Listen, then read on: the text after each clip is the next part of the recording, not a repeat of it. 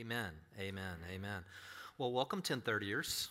Glad that you're here. And I wanted to, first of all, say last week, if you didn't have the opportunity, we had our State of the Church address last week. And I thought both our congregation, who had an opportunity to come up and speak, and our pastoral team, I thought they did a great job. Don't you? Did it give you a better reflection?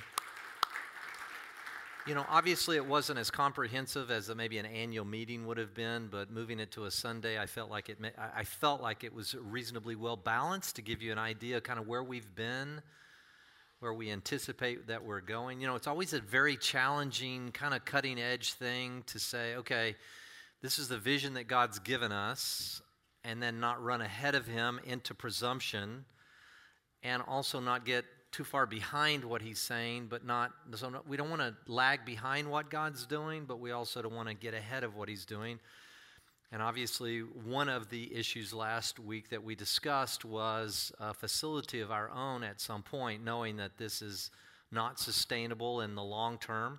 I think we're probably a month or so away from we were pretty full at first service and here, so we could be here, but our growth would be capped, and maybe that's what the Lord wants, and that's, of course, fine with us too. So we're trying to ascertain what direction He's taking us, how fast He wants us to get there, and I want you to know, and I said it last week, there will be no manipulation. We're not going to have any banquets where they've got table hosts and you've got people looking over your shoulder to see if you're making out a pledge for the building fund or anything like that.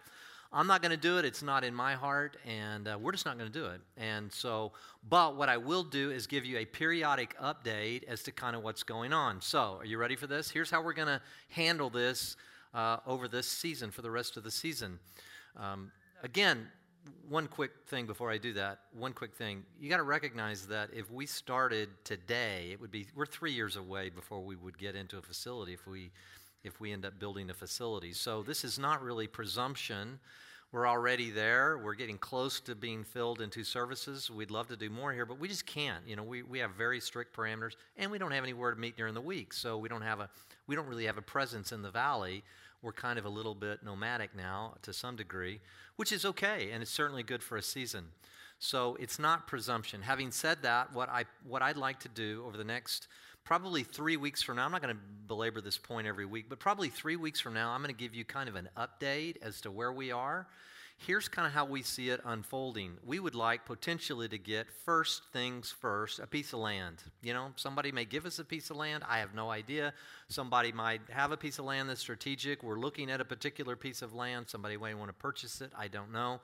But if we were to get a piece of land, it would solve our intermediate problems, which is, well, what if 3 months from now or 6 months from now, University of California says, okay, you've had your run, this has been great, but you know this is not sustainable as it is. We could throw some gravel on a piece of ground if we had one and put up a permanent tent, and we could actually be in there in a fairly short order period of time, and that would give us an intermediate.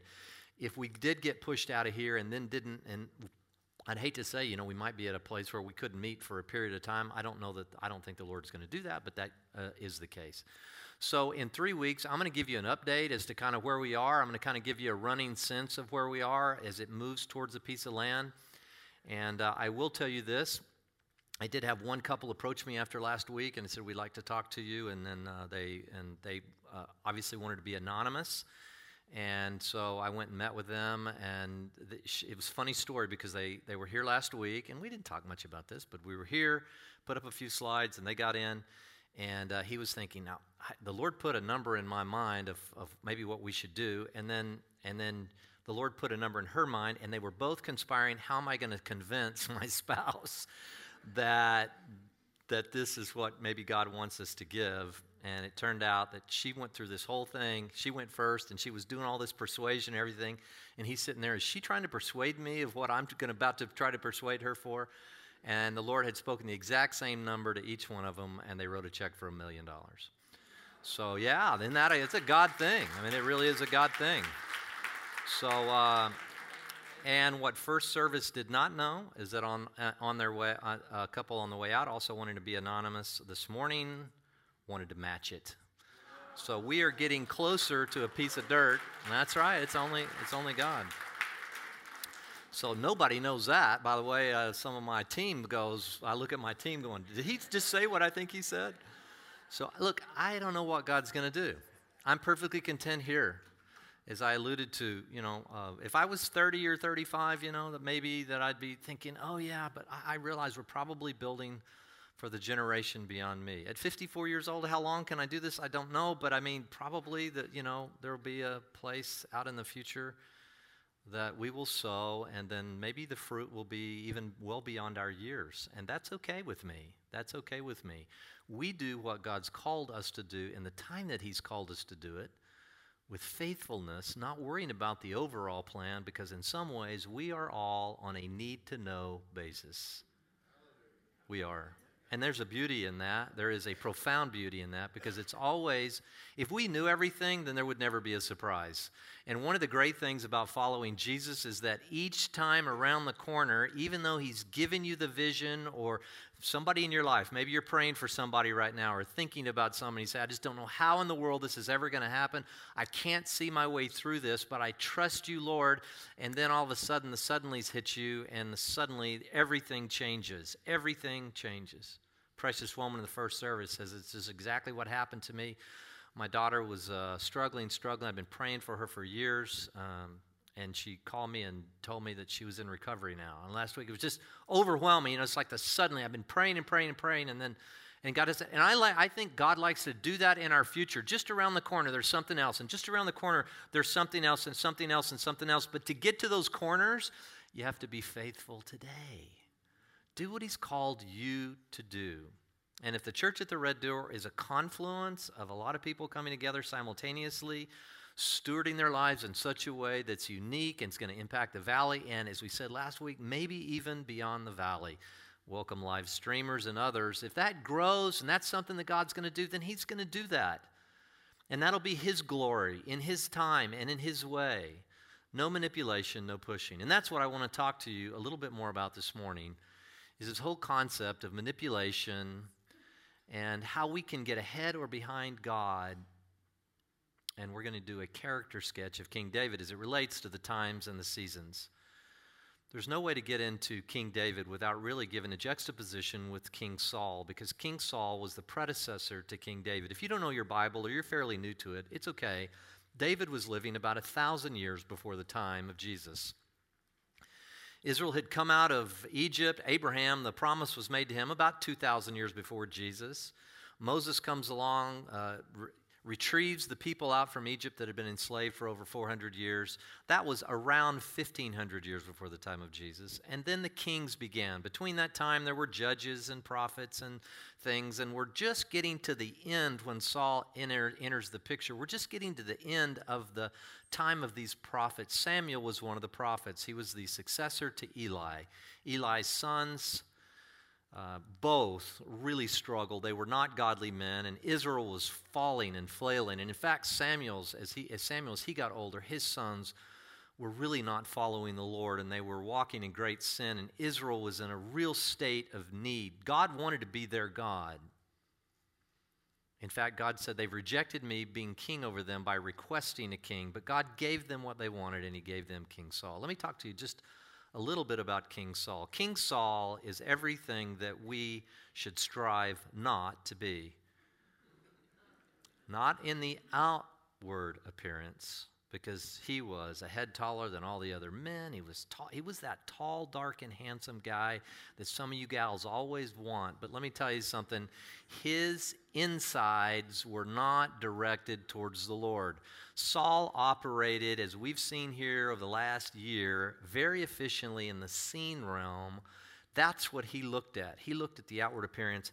He did not have access to the unseen realm. And as we'll see in weeks to come, his life really concluded, if you can imagine, in the house of a witch at Endor. He was so desperately trying to connect with God that he actually ended in the occult, trying to conjure up the spirit of Samuel after he died. What a sad and tragic picture to what appeared to be a fairly wonderful beginning. But quickly it became apparent that King Saul was, in fact, going to struggle because he was not, like David would be, a man after God's own heart. So, number two, Saul was impatient. He just didn't understand the times or the seasons. He was put in Israel's place. He could have had, and in fact, it was said after he failed that his kingdom could have endured forever and ever, and yet he failed. And we need to understand why.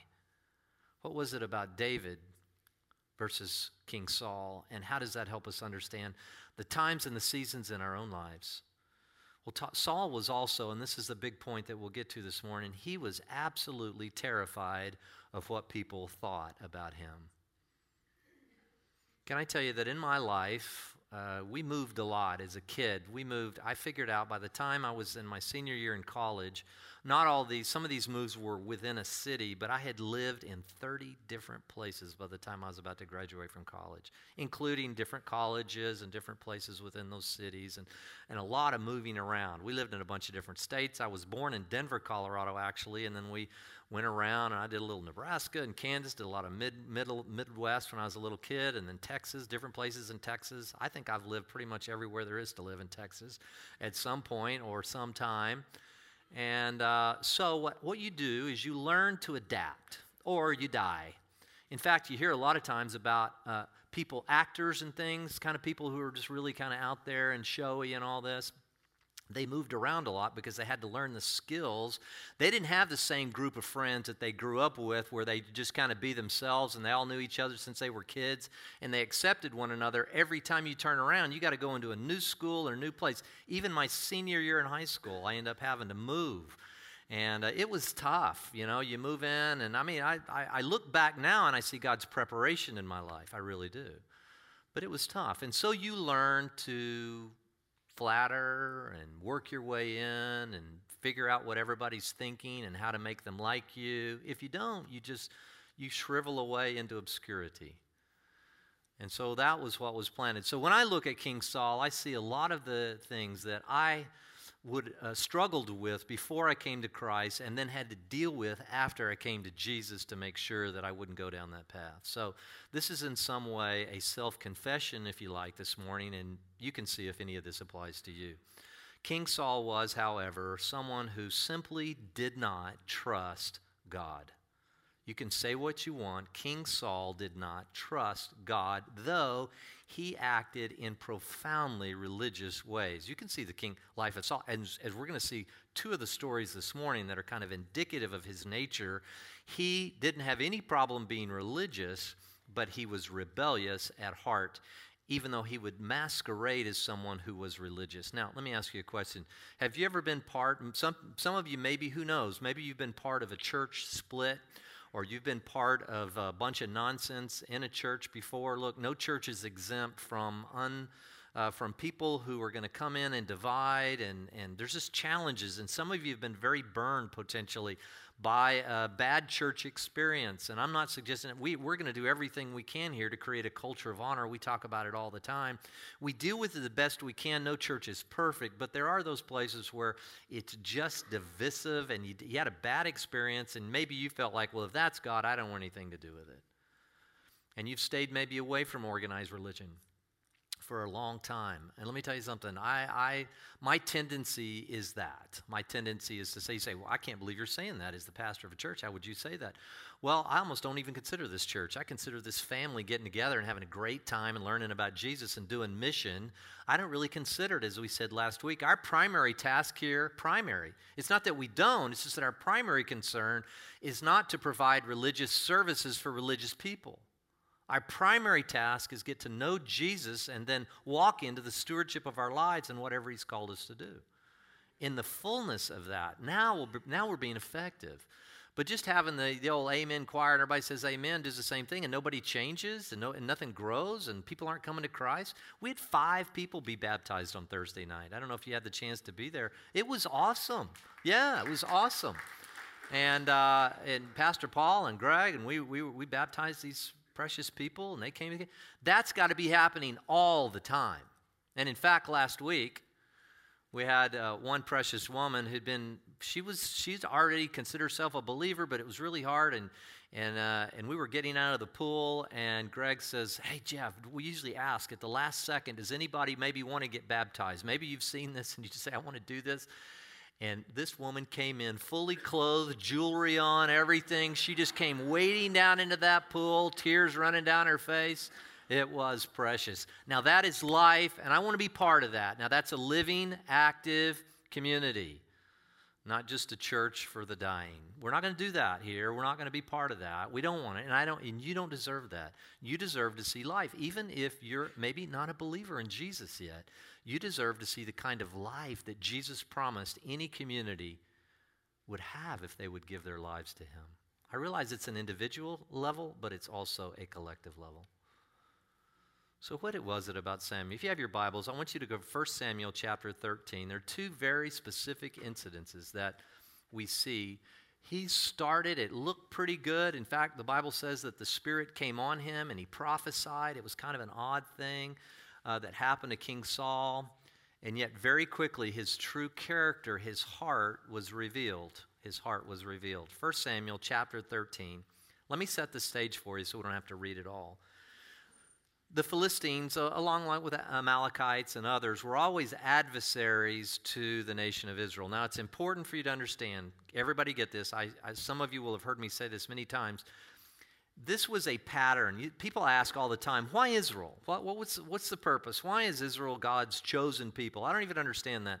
I always say, you have to ask the question, chosen for what? You don't just say they're chosen people, like God loves them more than he loves the Gentiles. It's not that. They were chosen to be a template, if you will, to walk out in the physical realm what billions of others over the course of the last 2,000 years would be able to learn from their physical journey how we should walk in the spiritual realm. Let me give you an example. They came out of a literal Egypt. We come out of figurative Egypt. So when you go to Revelation, you see Babylon or Egypt or all these different kind of things. These are pictures of great secular places that weren't driven towards God. So they came out of a literal Egypt. They crossed a literal Red Sea. We don't cross a literal Red Sea, but we go through our baptism, as Paul says in 1 Corinthians 10, which was like the Red Sea for us. So you, whether you know it or not, your first option in this whole Jesus thing is, do I even want to come out of the world that I live in? Then you go through your baptism, and then where do you go? Into the promised land. No, you go into the wilderness. And it's in the wilderness that God begins to break down the old ways you used to do, how you used to think about reality, and creating you his thoughts. You learn to walk with him. You learn to understand what it is to walk in the presence of God. You learn what God wants for your life. And eventually, and few make it out of the wilderness. See, I want us to be a church that has a high percentage of people that have made it through the wilderness, through their discipleship, and are now actually walking in the fullness of what God has called them to walk in. And that may mean some of us, I hope my kids already, my oldest daughter, I hope she walks in. She's already kind of a missionary, and she's going to Canada this year, and then she's going training and all this. I hope we have people that are trained here, and then some of you stay. Please, some of you stay. And then some of you may even be called off into another part, and you were trained here, and then you were released to go to walk out the fullness of your calling. It's powerful.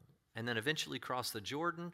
They took physical land from physical people. We don't take physical land from physical people. We take spiritual property and we take it away from powerful influences in the spirit realm. Paul said in his letter to the Ephesians, our battle is not against flesh and blood. Are you kidding me? You think we're going out? So if you see anybody under the guise of Christianity or anything to do with Jesus going out and killing somebody in the name of Jesus, you can say that has nothing to do with Jesus. I don't care what they claim. Our battle's not against flesh and blood, but against powers and principalities, spiritual forces of wickedness in unseen or heavenly places. So when we're thinking about the valley, we realize there's a vast array of spiritual forces in this valley that keep people from even thinking about God. We live in a place of great idolatry here. Things that take precedence over God. Why don't we have more churches here? Why don't we have more people talking about Jesus? Why? Because people aren't interested. They're too busy with other things. So when this happened to them, so when we read stories about the Philistines or the Amalekites or read into that modern. How does that apply to me today? Do I really care about what happened thousands of years ago to some ancient tribe off in the middle of nowhere? No, it's a template for us to understand the battle we're engaged in today, here, now, 21st century, Southern California, Palm Springs, Coachella Valley, Palm Desert. This is where we are. This is very relevant to us. That's what Paul said in his letter to the Corinthians. He said, these things were written for our instruction, upon whom the ends of the age have come. This is important. So the Philistines, I think there were 30,000 chariots, there were 6,000 horsemen. They were all arrayed against Israel. Israel had become onerous to them, and they were going to say, we're going to wipe this out. We're going to wipe this little nation out. King Saul had gathered at Gilgal, and here's what happened. Samuel had said, I want you to go, and I want you to wait 7 days, and then I'll be there. Don't offer any sacrifices. We don't know that he told him that. I think that would be logical. Kings didn't offer sacrifices. They didn't take the priestly job, or they didn't take the prophetic role. Only Jesus would fill all those roles, king, prophet, priest. There were very clear lines of delineation on what you could do and couldn't do.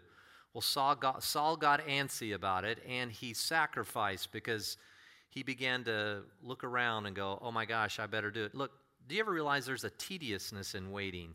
When you're talking about seasons and times, some of you in here have been waiting for something for years. Years, maybe a spouse.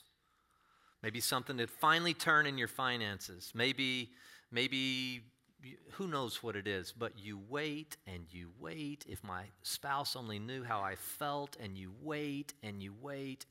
Isn't there a tediousness in waiting? You want to get ahead of God. You want to, and a lot of us here in this valley, many of you, business people, successful business people, and you just say, make a decision. I'm known for making a decision. Yeah, even if you make a wrong decision, you go and you just push forward and you do it and you get it done.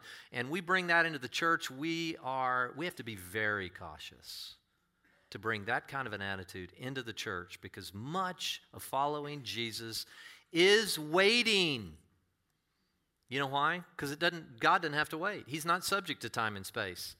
The psalmist said it. 1 day is 1,000 years to God. Peter repeats it in his letters. 1,000 days is like 1 day. It doesn't matter. God's not subject to time and space. God will wait on you to walk into what He's called you to do next until you die. He'll provoke and prompt, but He will never usurp your decision-making ability. Look, God is waiting on us, and oftentimes we have to wait on God. Saul was not going to have any of it. So Samuel shows up on the scene on the seventh day, right after he finally acquiesced with his own inability to wait, not understanding the times and the seasons. And Samuel shows up, and listen to what he says in verse 11, 1 Samuel 13:11. Samuel said, "What have you done?" And Saul said, now listen to all that. Man, we're going to talk about justification. We're going to talk about all kinds of blame shifting. It's incredible what he says. He says, because I saw that the people were scattering from me. Do you see that concern about what other people were thinking? Maybe God calls you to do something, and if you do that, people are going to scatter from you. Public opinion will not be with you. Do you still do it? He says, and I also recognize that you didn't come within the appointed days, blame shifting. He says, and that the Philistines were assembling at Michmash. Therefore I said, well, now the Philistines will come down against me at Gilgal, and I have not asked the favor of the Lord. Now he's going to turn to religion to back himself up. You realize religion is a great hiding place. It's such a wonderful hiding place. He says, and listen to this, he says, so I forced myself, and I offered burnt offerings. Now he actually becomes a martyr in his religious fervor. Blame shift, justify. I mean, do you see what's going on? Samuel's response, just like God. Do you really think you'll stand before God one day and God will say, okay, what's the story on, Jeff Cranford? And somebody stands there and the books are opened, as the Bible says, and he begins to read. I go, no, wait, God, let me redo that and I'll show you. Do you really think that you'll have that capacity? I'll be on the ground with my face down, probably incapable of speaking if it's anything like Isaiah. Isaiah got into the very presence of God and he couldn't even speak. He fell to his knees. Same with John in the book of Revelation. They all fall to their knees. Do you really think that you're going to have some, good old boy just because you can persuade people and you're a great salesman in your life? You're going to pat God on the back and say, well, let me really explain this all out to you. God will come with the force of truth, and not one voice will rise for you unless it's Jesus. I want to know Jesus. Listen to what Samuel says. He says, now your kingdom will not endure. The Lord has sought out for himself a man after his own heart. It was done. And the Lord has appointed him as ruler over his people because you have not kept what the Lord commanded you. Wow. That must have been devastating words. Or was Saul even able to hear those words? Can I tell you, Jesus talked about it like this. Some have eyes to see and ears to hear, and other people will sit through even a message like this, and they will already be thinking about the golf tournament or this or what time lunch is, or they simply don't have eyes to see or ears to hear. Saul, even though he just said, your kingdom's going to be taken away, we get into the next situation. In other words, he was an addict. Saul was an absolute addict. An addict to what? To the opinions of man rather than caring or being concerned about the opinions of God. Psalm chapter 29 verse 25 says, the fear of man brings a snare, but, catch this, he who trusts in the Lord will be exalted. Do you see that proverbial couplet there? I mean, so you've got the fear of man. In other words, I'm living over here in the seen realm, and I fear, oh, she said this, and he said that, and what if we do this? And you're just trying to get all this public opinion. I sit with the executive team all the time, and obviously we get a lot of feedback on Church at the Red Door, and I appreciate feedback. I'm certainly not above it. Don't get me wrong. But, at a certain point, you have to say, okay, what has God called us to do? And it's not going to be able to please everybody. It's just the way it is. And if you're trying to be always concerned about public opinion, you will drive yourself crazy. What is God telling you to do? And then just do it. But Saul didn't understand that. He didn't understand that. Saul was, without any question, addicted to what people thought. I can tell you right now, I was addicted for many years to what people thought of Jeff Cranford. I was a name dropper. I'm not proud of it. And it's not that I'm completely over it, but I'll just tell you, I was good at this, right? And I'd get around you and flatter you and manipulate you and work you, and then you'd like me, and then I'd get what I wanted. And I didn't care anything about you. I'm not proud of that at all. That was my fallen nature. There was a lot of Saul in me, and it's taken many years. I am so thankful in so many ways that I was such a failure in so many things. I'm thankful that I didn't fail. I didn't like telling you that story a couple of weeks ago on the BMW tournament. If you didn't, you have to go back and listen to it. I'm not telling it again. So, I'm not proud of that, but, it just is what it is. And I feel such a freedom in saying, this is who I am, but this is also who I'm not. And it's okay. I just want to obey God. And when we obey God, we walk in such blessing. It's profound and it's liberating. It's hard to be an addict. I'm going to take you to another story, 1 Samuel chapter 15. This is just, again, a picture, and even a more stark picture of what is said. 1 Samuel chapter 15.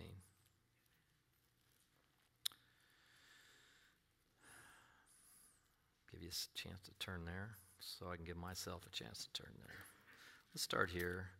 This is a little bit different story, but not very similar in some ways. Now they were surrounded by They weren't surrounded, but they were in battle with the Amalekites, and God had very specifically told them to go out and don't leave anything left. And now some of you say that's genocide. See, that's why I don't read the Bible. It's full of ancient, horrific stories. Please understand, do you remember this was written for our instruction? They were taking physical land from a physical people at a physical time. I've got a lot of other reasons why this was the case. God loves children. God loves animals. God loves all that. Trust me, He does. But there is judgment in time, and He allowed that to happen during the course of Israel's history as instruction for us. Do you understand? So when He's telling them, what would I draw out of this? If God says go in and these Amalekites are set against God's plan, you got to realize if the Amalekites had their way, they would have wiped out all of Israel. And if all of Israel had been wiped out, can I just tell you, there would be no Jesus. And if there's no Jesus, then what are we doing here? This is a waste of time.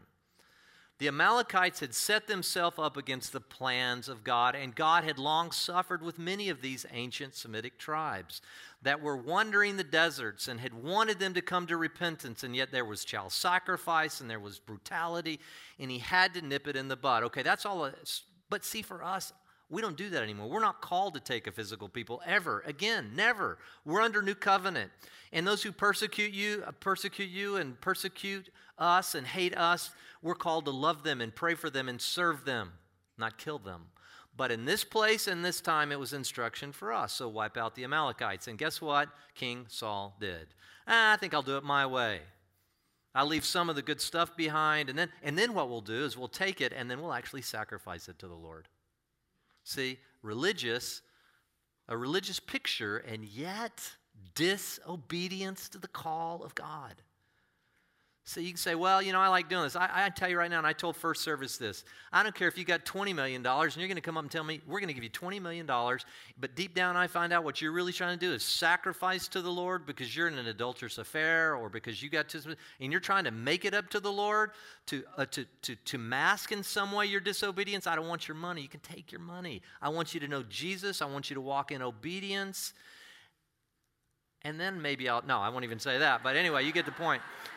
Look, you don't do that. You don't sacrifice to God. You obey God. And then once you're part of His family, then you can sacrifice all you want to make Him famous, but you're doing it because you're part of the family, not to be part of the family.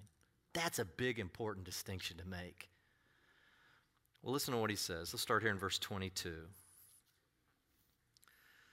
So he had already sacrificed and he was being all religious, but he just had been disobedient. And Samuel comes along again. Has the Lord as much delight in burnt offerings and sacrifices as in obeying the voice of the Lord? Yeah, but I do this and this and this. I do this at my church and I park cars. He said, I don't care about that. I want you to obey me. Get out of that affair. Quit having those thoughts. I'll help you with this. Confess your sin. Get right with me. Don't sit out there and sacrifice hoping that you're going to make me happy. I want you to obey me because I want you to live.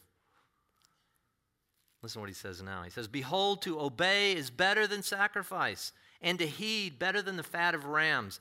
Now this is powerful. Verse 23, listen to me.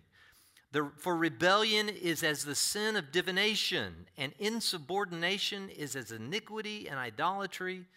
Because, Saul, you've rejected the word of the Lord, He has rejected you from being king. Now, let me go into this for a second. What he just said is he said, this idea of rebellion, it's like divination. Now, that may not mean much to you. It's like witchcraft. For them, it was, we need to know what the future is. Whatever way I can divine, that's where we give divination. I want to divine the future. I want to know what's going on. So I don't need God. I'm not going to ask God what He wants me to do or trust God with my future. I got to figure everything out. And it's still, the cult is around today, very much so. Ouija boards, astrology, seances, all this kind of stuff. It's all over the place. And trust me, I've lived in Aspen. I've lived in places you think very intelligent people never get involved in that. It's a big business up there. You can't believe how many people have little spiritual gurus, tell me the future, all this kind of stuff. But rebellion or manipulation, because rebellion really is manipulation at its core.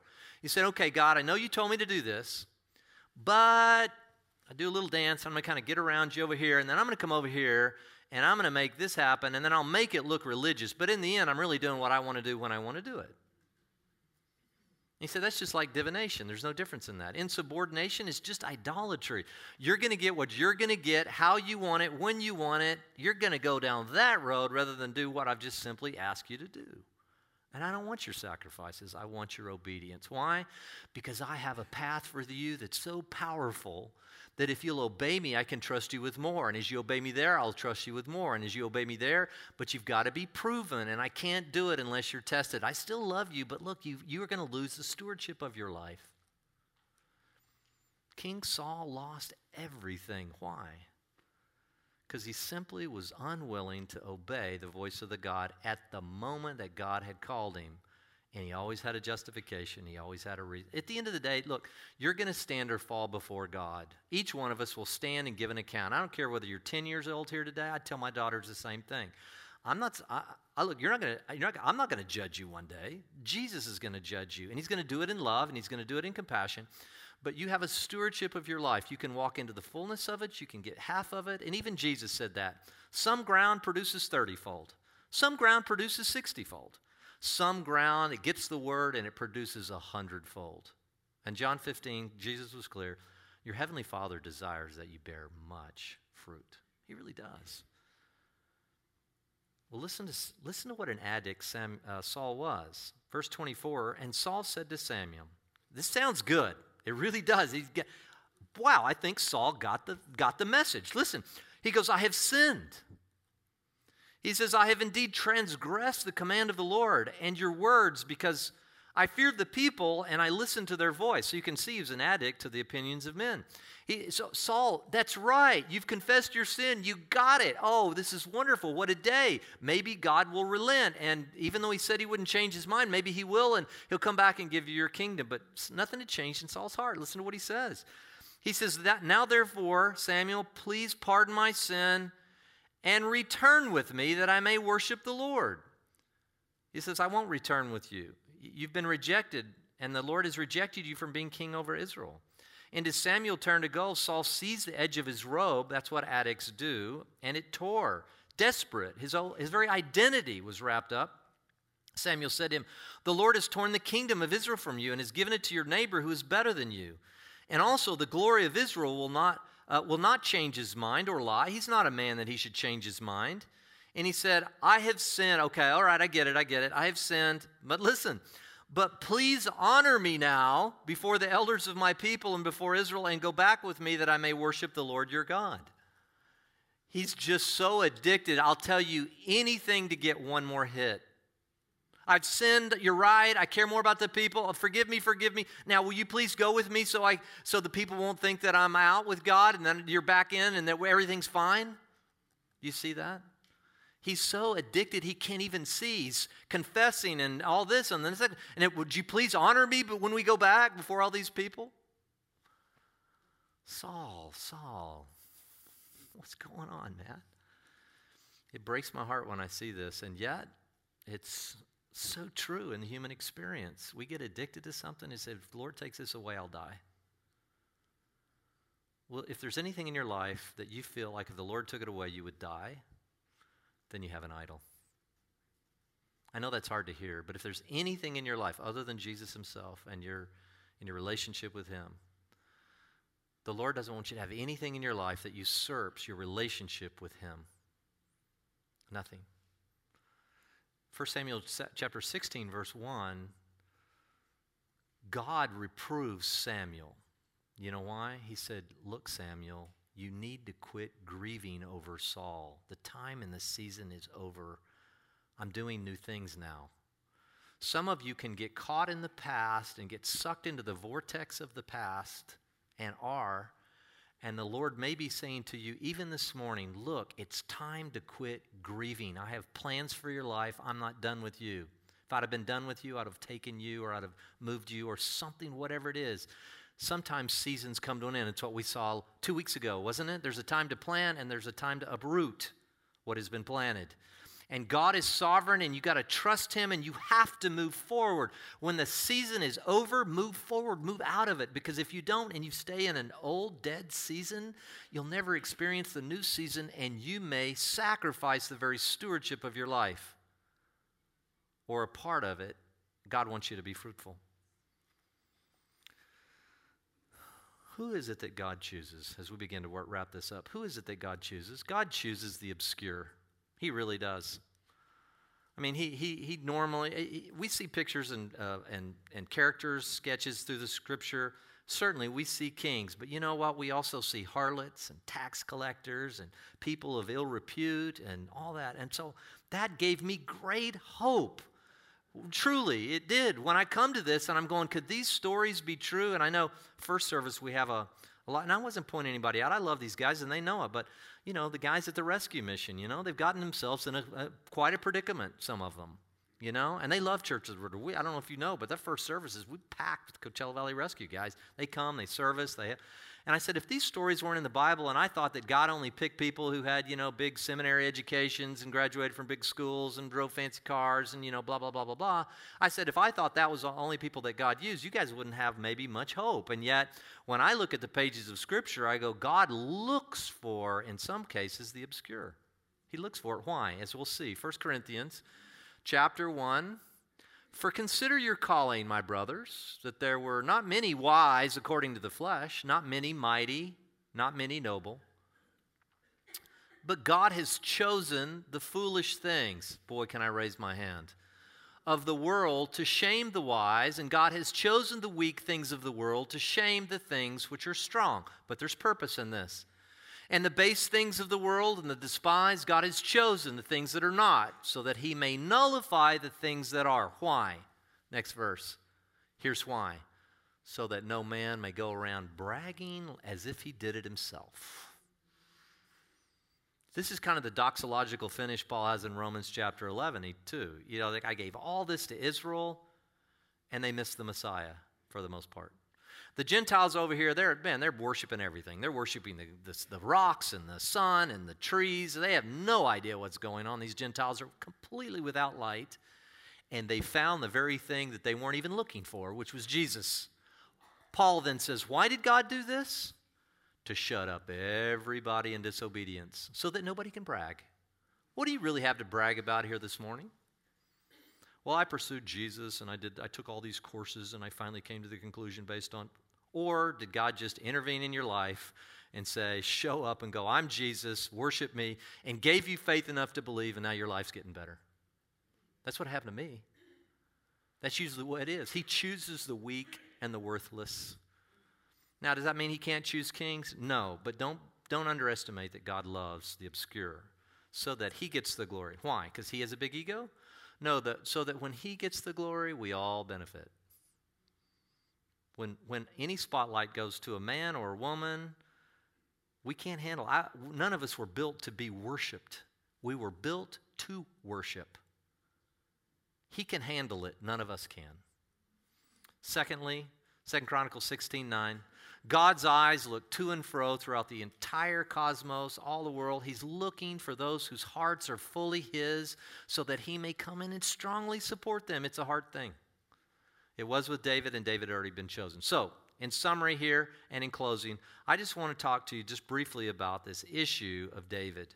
Okay? In these last 5 to 10 minutes we have here, think about this for a second. The suddenlies of God are unbelievable. I was going along, and then suddenly God showed up in my life. I wasn't even looking for him. It was unbelievable. I was on a train. As it happened with me, I was in a Safeway store. It was actually a good name for a store because that's where and a guy showed up, and we started talking, and I will forever say he was the man. My mother prayed me in, and other people had an impact, don't get me wrong, but he was the guy that really was instrumental in leading me to the Lord. I met him in a supermarket. It happened suddenly. Suddenly's happened. Let me tell you something. Think about this for a second. King David, now think about this. So God reproves in 1 Samuel 16:1, God reproves Samuel. He says, Samuel, quit grieving over Saul. It's over. Leave this season. Now what I want you to do is I want you to go, and there's a Bethlehemite, and his name is Jesse, and he has a bunch of sons, and I want you to go to his house. Samuel's immediate reaction was, I can't do that. Saul will find me and kill me if he finds out. And he says, well, you go under the guise of you're going to go, and there's going to be a sacrifice, and you're going to go, and so you're going to go here, and you're going to go see Jesse, and don't worry about that. By the way, why would we argue with God? Now, I'm not going to do that because it's dangerous. And God goes, oh, I guess you're right. Well, all right. Well, then maybe you shouldn't go. I mean, it is kind of strange, but we do have those conversations with God, don't we? He says go. So anyway, he was gracious enough, and he says, all right, do it in this way. So he shows up at Jesse's house. And Jesse said, gather all your sons. And so he did, almost. He gathered 7 of his sons, Eliab and Shammah, and all these. Who are these guys? They come, and they're kind of good-looking guys. And so the Lord goes with Samuel, and he goes, okay, first guy. And he looks, and he's like, surely this is the guy. And the Lord says, no, that's not the guy. And he went down to each son. No. Well, this guy said, no, that's not him. No. And finally, Samuel's like, well, Lord, you're the one who told me to come here. So he turns around. He says, are you sure you don't have any other sons anywhere? Is David in obscurity now? He wouldn't even make the lineup of, these are my sons? I mean, really? That's pretty obscure. And Jesse's, well, there's David. He's out with the sheep. I mean, well, all right. Listen to what it says. 1 Samuel 16, verse 7. The Lord said to Samuel, don't look at his appearance or at the height of his stature, because I have rejected him. He was looking at one of Jesse's sons. For God sees not as a man sees. That should both encourage some of you and terrify some of you. For man looks at the outward appearance, but the Lord looks at the heart. Do you get that? The Lord looks at the heart. Samuel said to Jesse, are these all your children? And he said, well, there's the youngest. And behold, he's tending the sheep. Then Samuel said to Jesse, and this is one of the most profound scriptures. I love this scripture. I absolutely love this. Get this. Send and bring him. But the second part of this, we will not even sit down until he comes. See, the world in the scene realm, David, he's, hey, David, what are you doing? Well, I'm just cleaning up some stuff here. I got on my shoe, I mean, David, but he's worshiping God. He has a heart that the Lord sees. He has a heart that wants to serve God, that doesn't care. He's the youngest. He didn't get invited. He probably wouldn't even have been offended. Over here in the scene realm, oh, this is what's going on. Well, this is our guys, and this is his resume, and blah, blah, blah, blah. And God's saying, no, I'm looking at that guy. I'm looking at that guy. When that moment hits, Samuel's like, this is sacred. See, when God calls you to a calling or a shift in transition of season, he's like, don't even sit down. There's an immediacy to it that's not a long practice. The long part is the waiting and the preparation and the waiting and the preparation. And people who think, well, I'll get in here and I'll make friends and we'll kind of do and rub elbows and I'll do networking and all that kind of. God doesn't go for that in the kingdom. Networking doesn't work in the kingdom. Let me just say, it doesn't work. Do what God tells you to do. Serve the people God tells you to serve. Love the people God tells you to love. And at the right time, after you've humbled yourself, been able to walk through the tedious nature of waiting, which is part of what creates Christ-like character in you, all of a sudden he'll go, all right, nobody sit until she gets what I've appointed for her. Do you get that? That is so powerful. It's life transforming. It should be encouraging for you people who feel in obscurity, but that God is preparing you. It should caution you who are trying to network and work your way up and make everybody notice who you are. Don't do that. Switch. And boy, when it happened, it happened. Can you imagine what must have gone on in David's heart?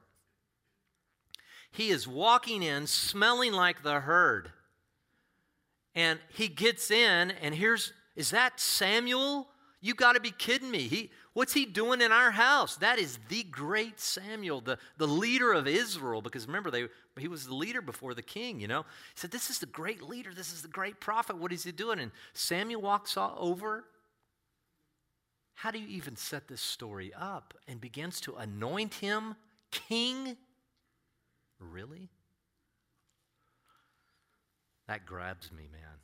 And when I used to read stories like that, see, and what we'll see in weeks to come is that David would go through what happened after he was anointed king? Right back out with the sheep. Now, God set in motion certain things that he couldn't possibly know. There were things happening upstream. Look, you know how I know whether or not we're in concert with the Lord is that when I start seeing things that have happened upstream 2, 3, 5, 10 years prior, and all of a sudden they coalesce around suddenly, and you go, okay, God is in this. So like I said, am I going to press you for a building? No. Is this a topic about the building? Absolutely not. To be honest with you, I really am so not invested whether we do or don't. I do believe it's the Lord's call for us to have a place of presence in the valley, a seat at the table, if you will. Do I know that for sure? I don't know that. But I will watch, and if God continues to show up, I would have to say, kind of a nice start. 1 week, announce 2 7-figure gifts. I mean, I have to say, okay, Lord, back off. These are sacred moments. I don't know. What are you going to do? And if it's not, I'll give them their money back, and we'll just press on, and we'll be here. And if the Lord calls this, and I have no idea. You know what? That's okay. That's okay. We have to, again, find the razor's edge. Is the Lord calling us here? Is the Lord calling us here? But the seasons and the times, Saul couldn't discern it. David could. He went right back to tending the sheep. Then immediately before he knew it, through a strange series of events, God sent an evil spirit. Well, I'm getting into next week. God sent an evil spirit, and only David was the answer. And David finds himself in the king's palace virtually overnight. But then it would cycle back and then cycle up and cycle back. Do you see that? When God's preparing you, it's not linear. It just feels like this. Okay, God, boy, you're just doing amazing things, and I'm so excited. And then it goes back here. It's like, Lord, I thought we were up here, and now we're back down here. I've got more preparation, But each time, do you see you get a little more of the picture of what God is doing? And then he prepares you some more. And then you get a little more picture. And then he prepares you some more. And he gets a little more picture. And he prepares you some more.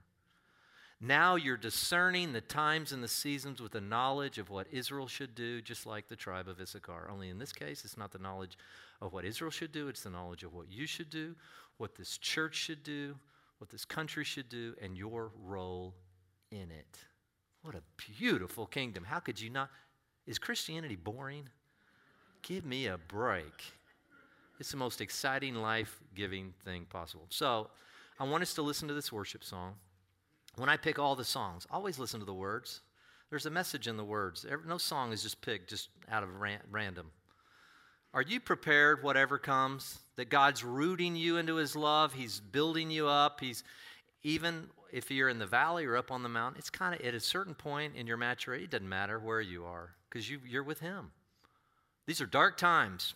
Why are you so happy? Because I'm with Jesus in the valley. These are wonderful times. Why are you so happy? Because Jesus is on the mountains and he's in the valleys. And he's preparing me through all the cycles. Whatever comes, and then we'll close in prayer.